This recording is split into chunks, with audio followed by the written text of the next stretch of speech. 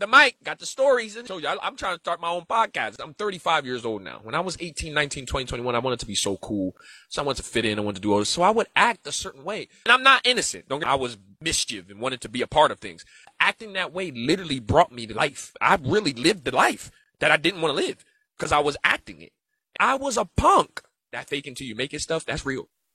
So if you're going to fake it till you make it, at least align yourself in your purpose. So you don't compare your life to others. There's no comparison between the sun and the moon. They shine when it's their time. Short Cast Club.